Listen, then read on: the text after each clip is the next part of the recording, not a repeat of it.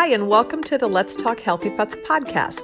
I'm Dr. Karen Becker, Dr. Mercola's Chief Wellness Veterinary Consultant, and I'm excited to share with you the latest news about pet health to guide you in keeping your animal companions healthy, comfortable, and happy throughout their lives.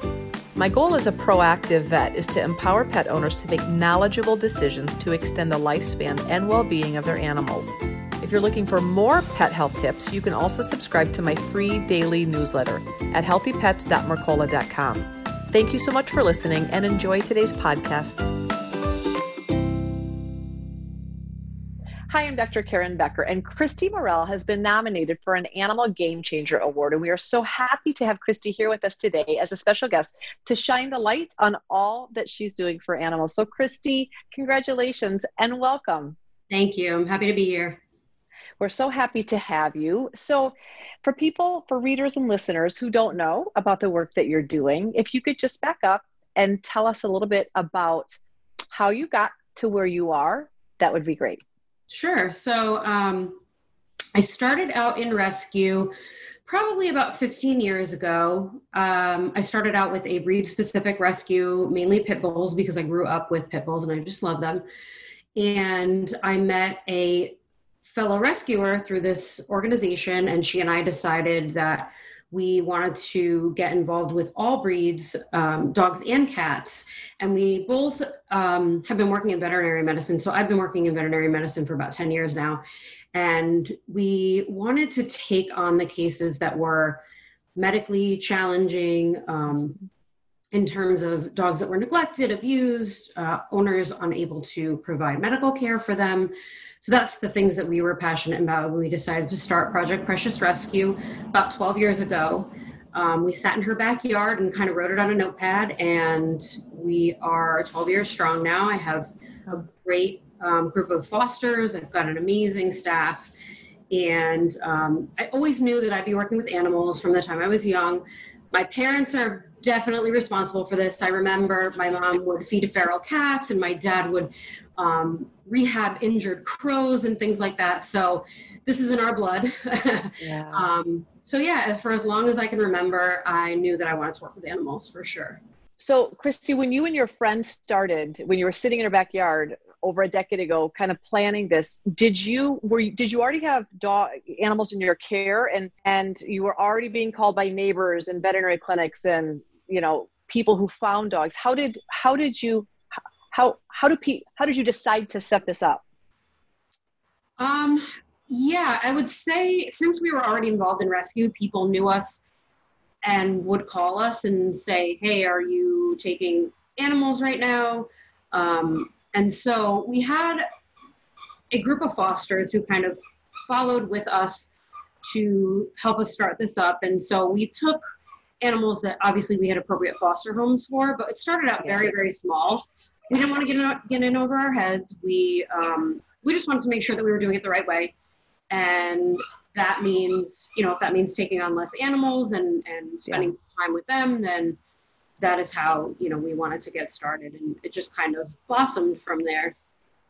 Well, and the fact that you are have the ability to care for animals that have medical needs, that's massive, because it's one thing to take healthy animals, but it's a whole different ballgame to do rehab, foster, and adoption of animals that are either sick or injured or debilitated or all of the above. And so that's a very special niche, and it's awesome that you're able to do that. So talk a little bit about the evolution of your organization. Are you do foster care with private homes, and are your foster homes growing? Yeah. So, like I said, we started out with very few fosters. We don't keep our animals in boarding unless it's medically necessary. So meaning if they need to be with our vet for any type of care for a period of time.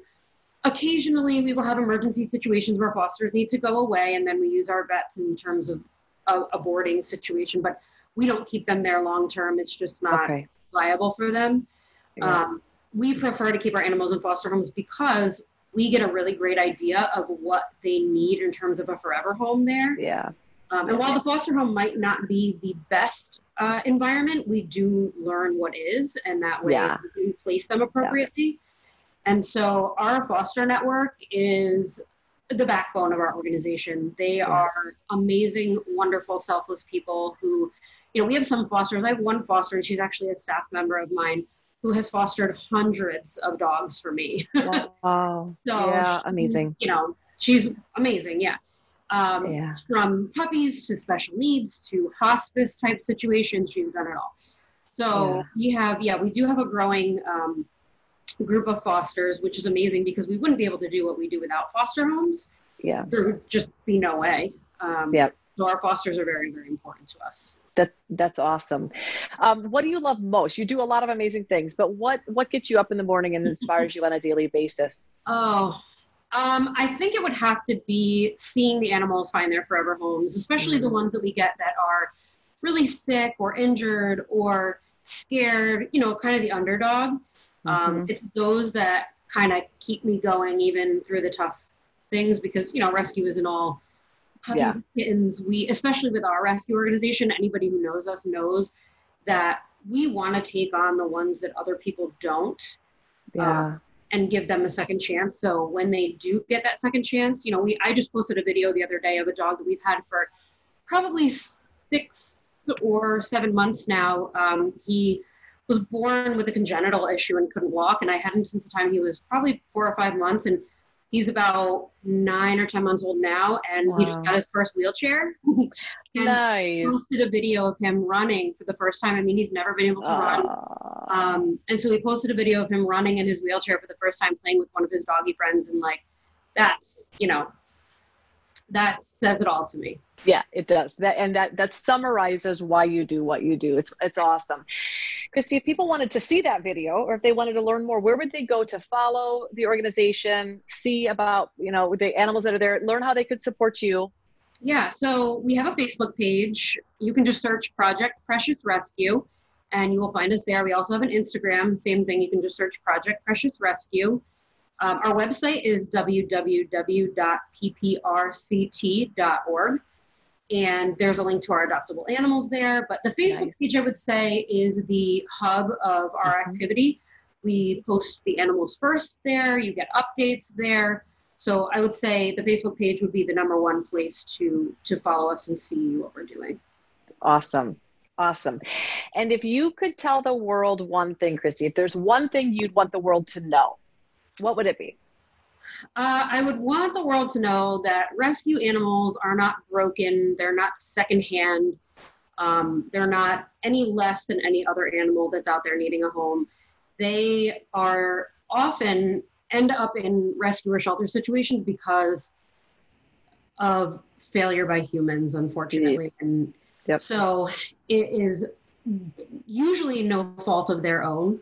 And so I really would urge people to give rescue animals a chance in terms of adopting, because there's a lot of people who just base what they want on a photo of an animal. And I can tell you from many years of experience that very often the photo of the animal, sure, they're very cute, but likely they're not going to match certain home settings. So it's really, really important to get out there, meet the animals, don't judge them just by their photos, because I'm pretty sure you'll fall in love when you go and meet them. So just keep an open mind and know that these animals deserve a second chance. They're not broken or secondhand or any less.